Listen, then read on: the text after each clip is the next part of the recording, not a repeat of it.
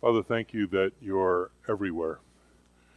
You're with us, that you never leave us, that you're here in our midst, that you have come to speak to us, that you have come to hear our prayers, that you have come to hear our praise, to receive our gifts, our offerings. Father, you've come to us because we could not come to you without Jesus and his work. Thank you for your Son. Father, I pray that your Spirit would fill this place and that we would, that all other spirits, all other voices would be quieted, would have no say, and that you and you alone would be the one that we interact with. I pray all that in Jesus' name. Amen.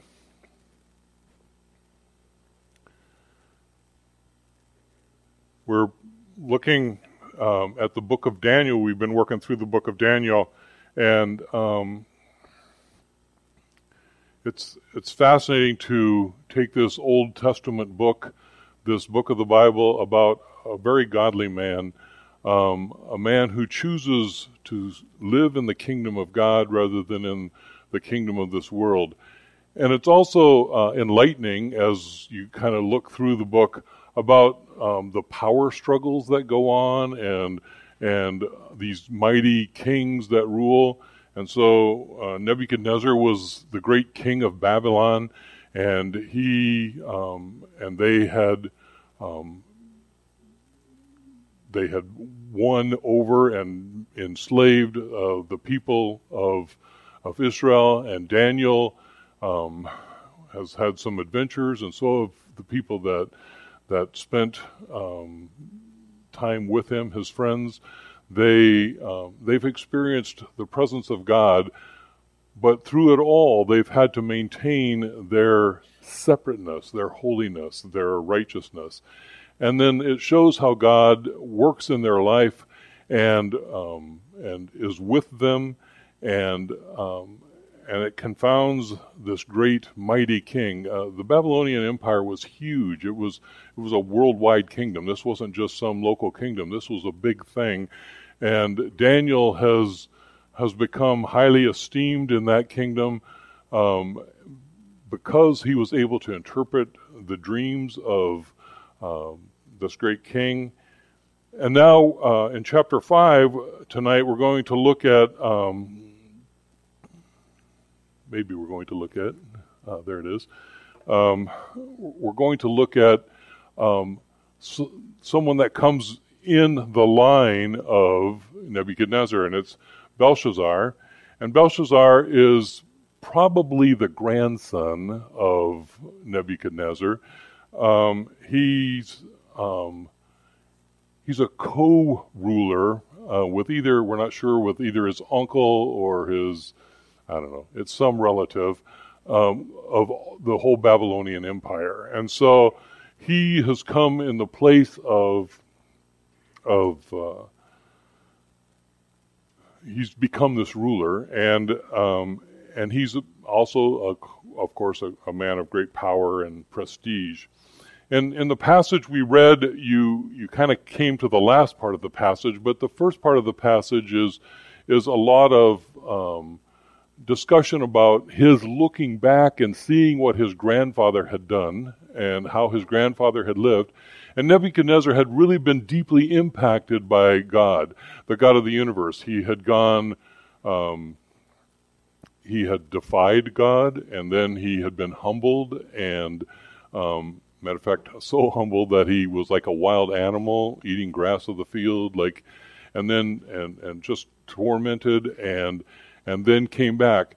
It's interesting that, and we learned this in last week's message a little bit from Michael, that he in the end acknowledges that God is the Most High God, right? So he talks about that phrase is used a lot in Daniel, the Most High God, which would lead you to believe that at least he understood from his perspective there were lots of gods, right? And there were lots of gods, and this was the Most High God. Daniel's God was the Most High God.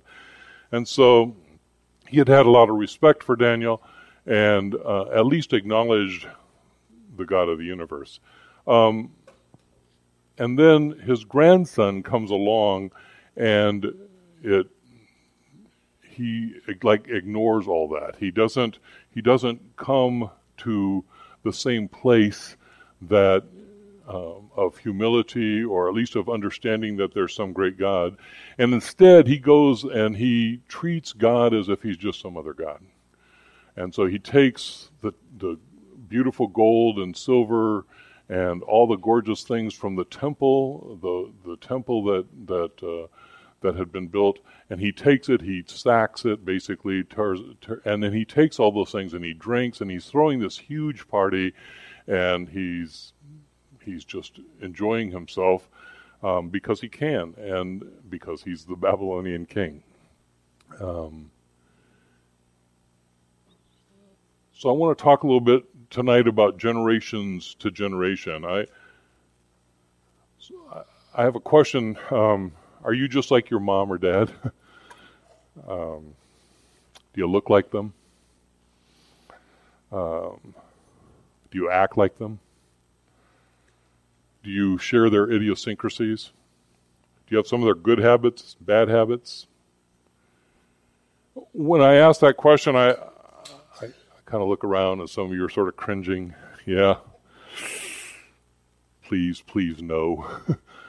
Some of you are thinking, I sure hope so. I wish. Some of you probably feel a deep sadness, a pain because you don't know and can't know. Some of you just laugh and roll your eyes. Some of us are really worried that it might be true that we've become our mother or become our father, right? Some desperately wish it were true. Irrespective of your response, it is important to know that we are, in part, a product of our genes. Part of who we are is dictated by those who came before us. I'm tall because Dad and Mom were both tall. My siblings and I all have degenerative neck vertebrae issues because Dad had a really bad neck and always had neck problems, right? Just inherited that. Thanks a lot, Dad. No one ever looks at my two very tall sons and wonder, who's their father, right? Just nobody's ever asked that. They kind of doubt, my wife, little 5'4" wife, they kind of wonder whether she might be related, but they never doubt that those are my boys, right? No one has ever insisted on a DNA paternity test, right? It's just... But we're far more than just our genes. We also inherit characteristics and mannerisms and ways of living, ways of being. A few months ago, my older sister Miriam and my younger brother Mark and my little sister Ruth, we all got together in Phoenix for a sibling reunion. It was great. Some of you, that would be terrifying as well. But for us, it was fabulous. It had been 2 years since our mom had died, and so we spent a lot of time just reminiscing about her and what she did and remembering all her little idiosyncrasies. We decided to cook some of the meals that Mom always made, and one of our favorites growing up was tater tot casserole. Now, my mom is OCD. I mean, she was just really OCD. It's just like, wow. And so she had to place all the tater tots in perfect little rows and columns on top of the meat, and because otherwise it was just not right. And so my brother and sister, we inherited that, and so we always make tater tot casserole with nice rows and columns, except for Ruth. My little sister Ruth, when we were making it, she just took the bag of tater tots and threw it on top of and we looked at her like, are you adopted? Like, you're not one of us. You don't have the right traits. You don't fit in. There's just something wrong with you. There's something horribly wrong. And we watched in horror as she just didn't care. And so Mark and I had to salvage the mess she made, and you can see these first 2 rows on the bottom here. Those are the 2 rows I put in, and then it was hard after that, and we were hungry, so they're not perfect, is what I'm saying. Yes. But it's not really mom's recipe if it's not done mom's way, right? I mean, it's not how it works, right? And so we have those idiosyncrasies, we have those unique things about us that make us us. More importantly, we are influenced by those who come before us in our view of God and who He is and our interaction with God. Some of us, like me, have been steeped in the Christian faith from birth, and we've embraced it as our own. Some of us have no background in faith at all, and despite the influence of our family, or maybe in opposition to it, or some of us have walked away from how our parents interacted with God. Some of us find belief systems elsewhere. Some of us find it in the same place our parents did. And in my case, parents and grandparents, and that's the Second Christian Reformed Church in Pella, Iowa. And 8 days after I was born, my parents walked up and before the little baptismal fount presented me to God as part of that community, a very Dutch Christian Reformed church in Pella, Iowa.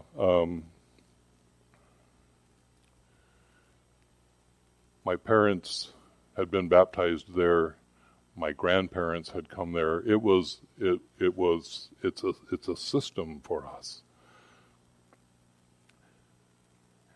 We look at our parents, we look at those who come before us, we look at those who raise us, who take the place of our parents, and we figure out things from them. We figure out what's right and what's wrong. We figure out what's moral and immoral. We learn the way life should be lived. We learn what's supposed to be and what's not supposed to be. We become, our parents and those who raise us become role models for us. They become examples, good or bad, right? Good or bad. My mom always said, "You're always an example. The only question is, are you a good one or a bad one?" Right? Like, do they look at you and go, "Ooh, don't be like Rod Hugan," or do they look at you and say, "Ooh, be like Rod," right? We're examples.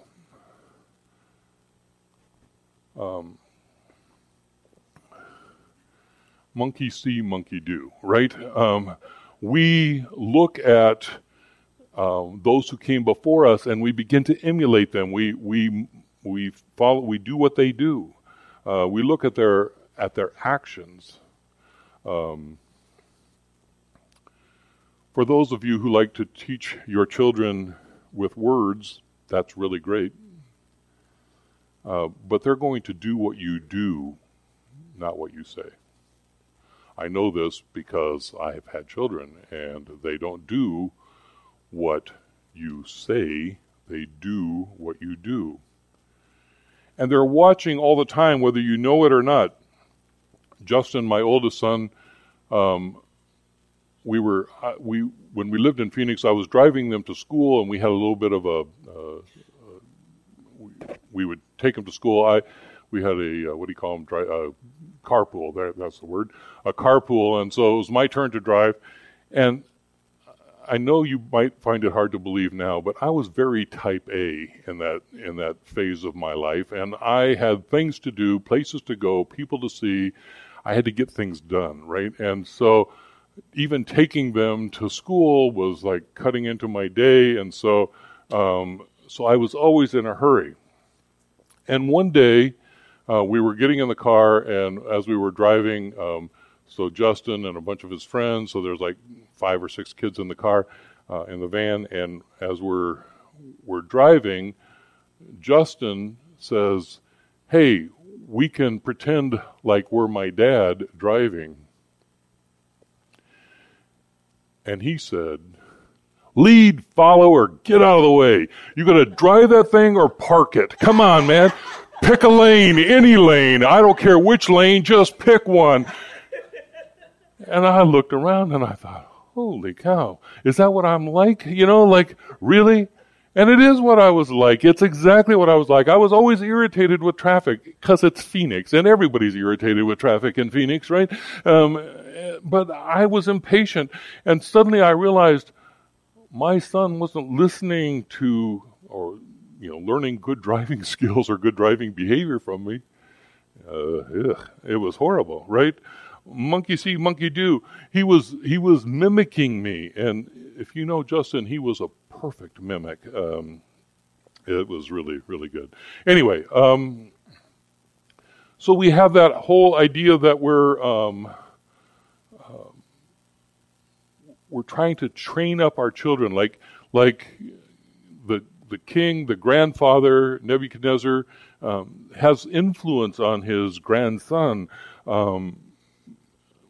There's this thing that happens between generations. And when we have that, one of the greatest joys of my life is watching all you with little ones. And they're sitting here, and we think, they're gonna be trained up.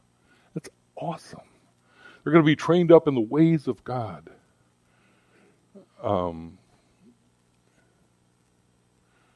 In Proverbs 22, verse 6, it says that God invites us to train up a child in the way that he should go, and when he's old, he will not depart from it.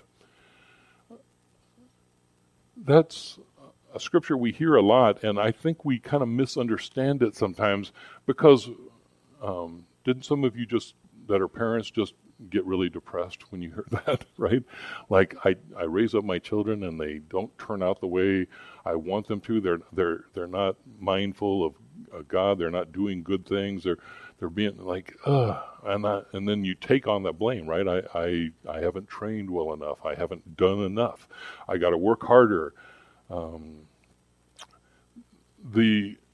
lie will crush the heart of many parents, that if their kid walks away from the faith, that somehow that's totally on them and their responsibility. A really accurate translation or meaning of that verse is that kids will grow up badly. Right? Sin is in this world. We are sinners. We're born into sin. We don't. I know kids are awfully cute, but they're not innocent, right? We like to think they are because they're so cute. Kathy used to say Derek's only still alive because he was really cute, right? Because he was the naughtiest little boy ever. And she would walk and say, "Don't touch this," and then he'd walk over and touch it. And then don't yank the flowers out of the flower vase, and he'd walk over and yank the flowers out. And he would look at you while you did it, and so, yeah, but he was cute, so he didn't die. So we have that whole sense of if you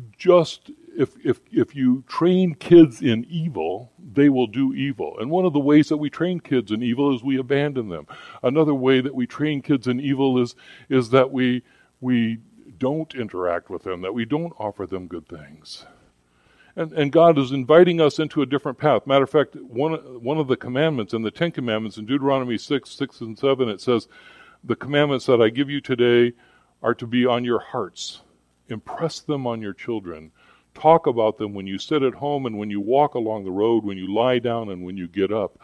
God gives his law. God gives structure and discipline around us. And he does that for a reason, and it's to shape us into the kingdom. Your kid, whatever you do, don't just say, "Oh, my kid's going to decide." How sad. They're going to decide what they want to do. That's horribly sad. Your invitation as parents is to not allow that to happen, you help them make good choices. You help form them in a way away from the natural way, which is the way of death.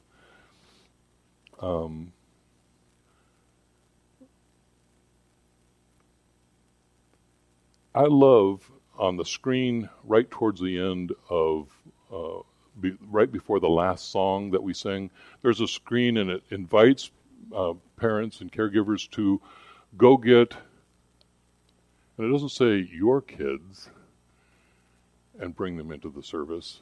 It says, go get our kids, right? And there's a reason for that, because at the village we believe that we all raise our kids together, that we're in this together, that this is a community where we love each other enough to help correct each other and encourage each other and walk each other into faith. Go get our kids, right? Because they're ours. We dedicated little EJ. Is he still here somewhere? No, he left. See, that's how they go. We dedicated him on Super Bowl Sunday, and it was great to lift him up to God. But you all made a pledge that you're going to love EJ, that you're going to walk with him and help him and teach him and care for him and think about him. And if you've been on the Pray.com app, you know that he's been really sick with the flu and has had to go to the doctor a couple of times. So I hope he's been in your prayers and your concerns, right? Because we love little EJ. And so we're called as a community and we're called individually to love and nurture and care for our children. Allowing your children to make their own choices simply allows them to fail and to suffer. You discipline them like God disciplines us, not to hurt us, but because He loves us.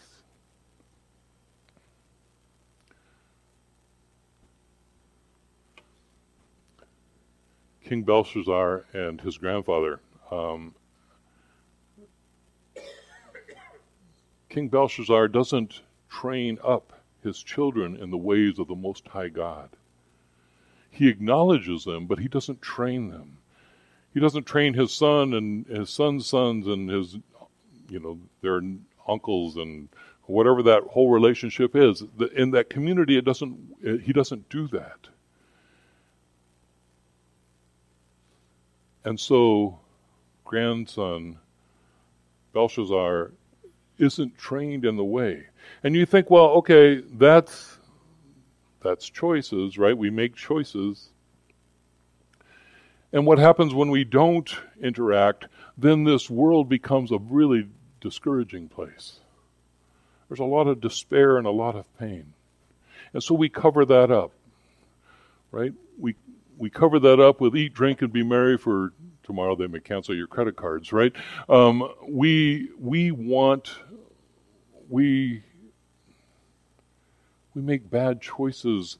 We choose to, this is all there is, and so if this is all there is, then who cares, right?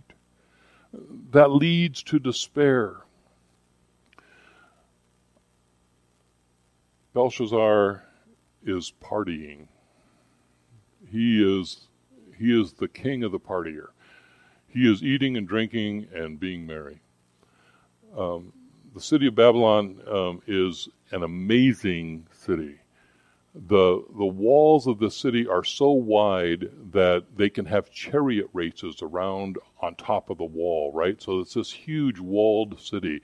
The Euphrates River runs through it. It's this huge city. And it's considered impenetrable. Like nobody could overcome this city. This is the greatest city in the world. This is the city that shines. It's everything that the kingdom of this world has to offer. And Belshazzar is in that city and he is partying.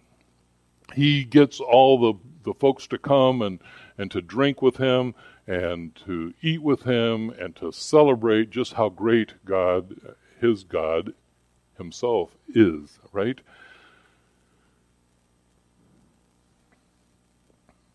It's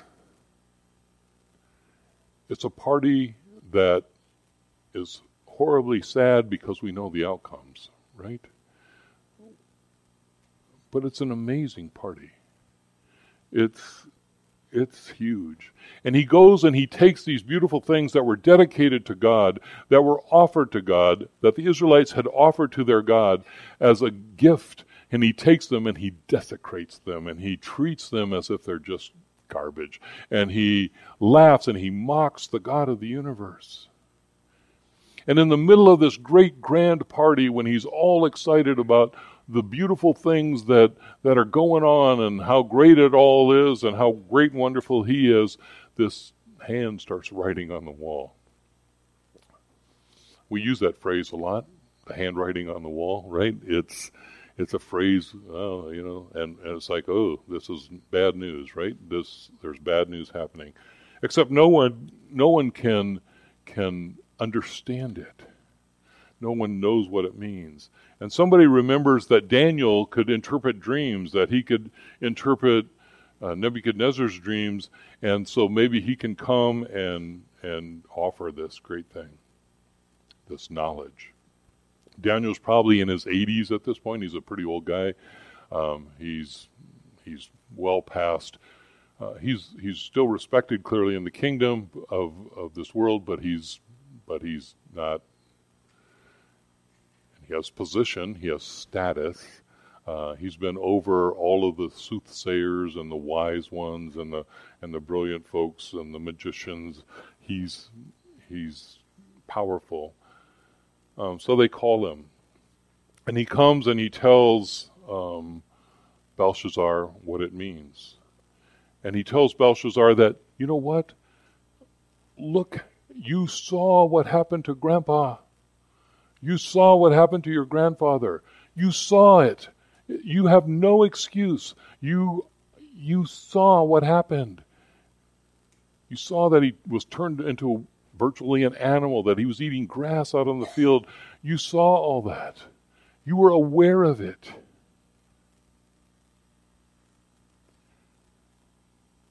And it didn't move you to turn to the Most High God. It didn't change your behavior. It didn't have you then acknowledge that God is the God over all. And instead, you ignored it. And then Daniel says, okay, and for that you will die. This very day. Now, Belshazzar is terrified, and he's completely terrified by this, but he still, even in that moment, is not into, oh, okay, I'm deeply sad and sorry, I repent. He doesn't. He does keep his promise. He had promised that whoever could reveal the meaning of these words and reveal what the hand had written to him, he promised that they would become third in the kingdom. That was because he was second and co-leader with probably his uncle. And so Daniel would be third in the kingdom.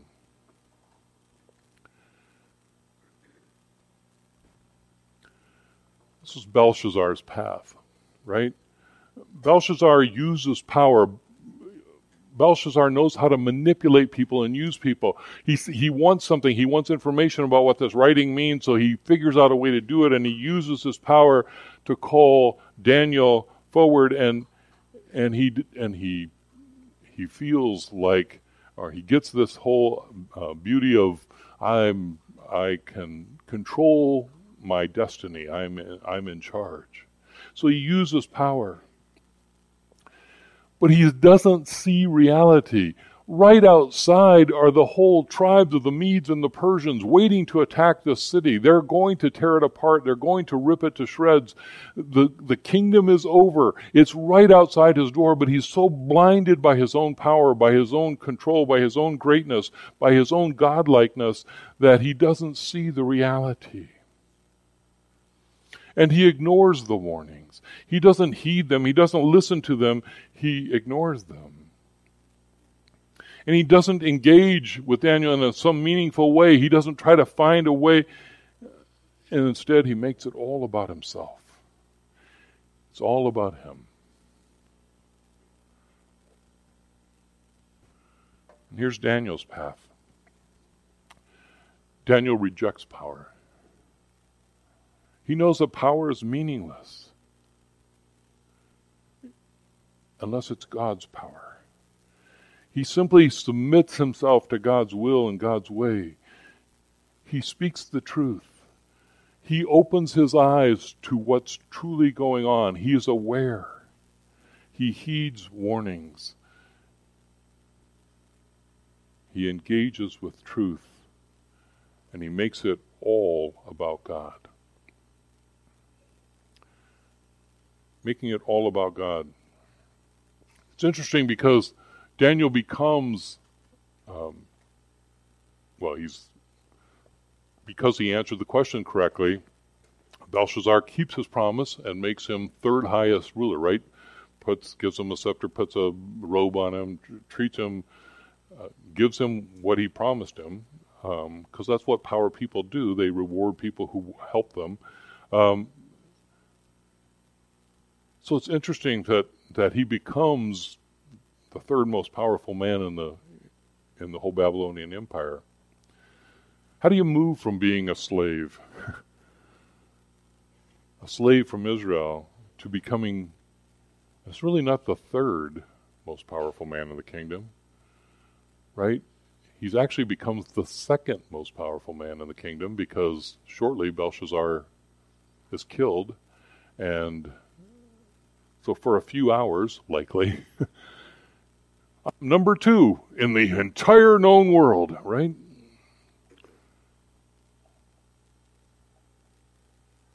You're the second most powerful person in the world, in the known world. But it means nothing to Daniel. Because for Daniel, it's all about God and his kingdom. Daniel doesn't compromise his principles. If you want to become a powerful person in this world, you don't do it by compromising principles. You don't do it by cheating, by being dishonest, by conniving, by scheming, by getting it through violence and force, by being charming, by achieving position out of ambition or some great entrepreneurial initiative.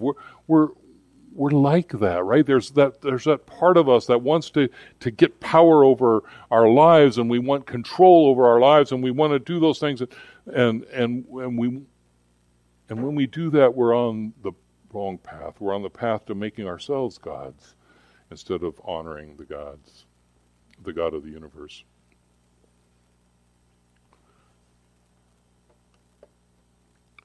The kingdom of Babylonia, the Babylonian kingdom, lasted probably just a few more hours. The invasion came. Belshazzar died. And another king took his place. And that's the way of the world. We fight so hard to have power and prestige and position, but the call is to live a life of godliness, to be a slave to Jesus, to follow in his ways, to teach that to our children and our children's children from generation to generation. Which kingdom?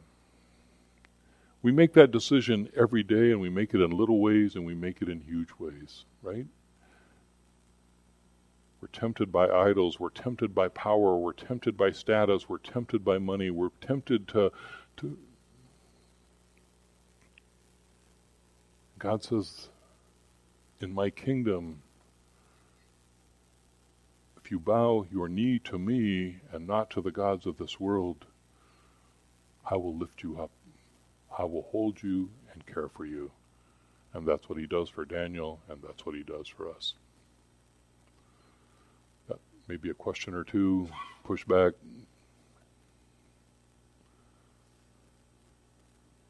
Any response?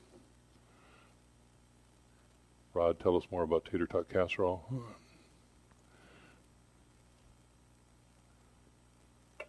All right.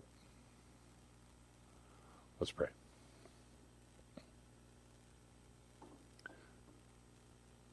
Father, help us to be like your servant, Daniel.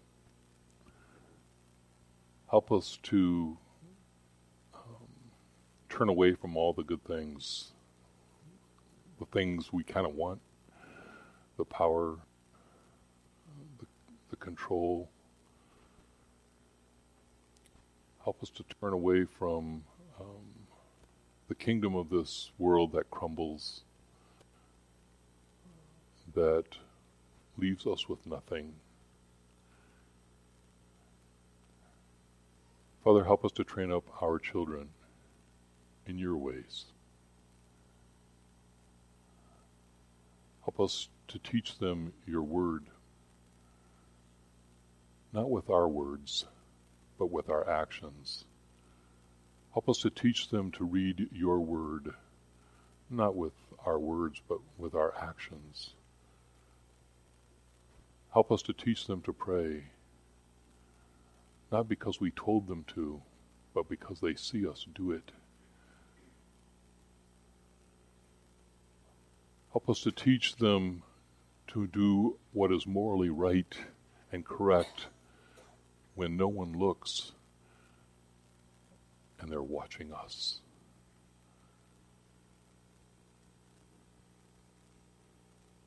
Teach us your ways. And Father, when we mess it up, and we always do, when we mess it up, correct us, change us, and invite us deeply into relationship with you.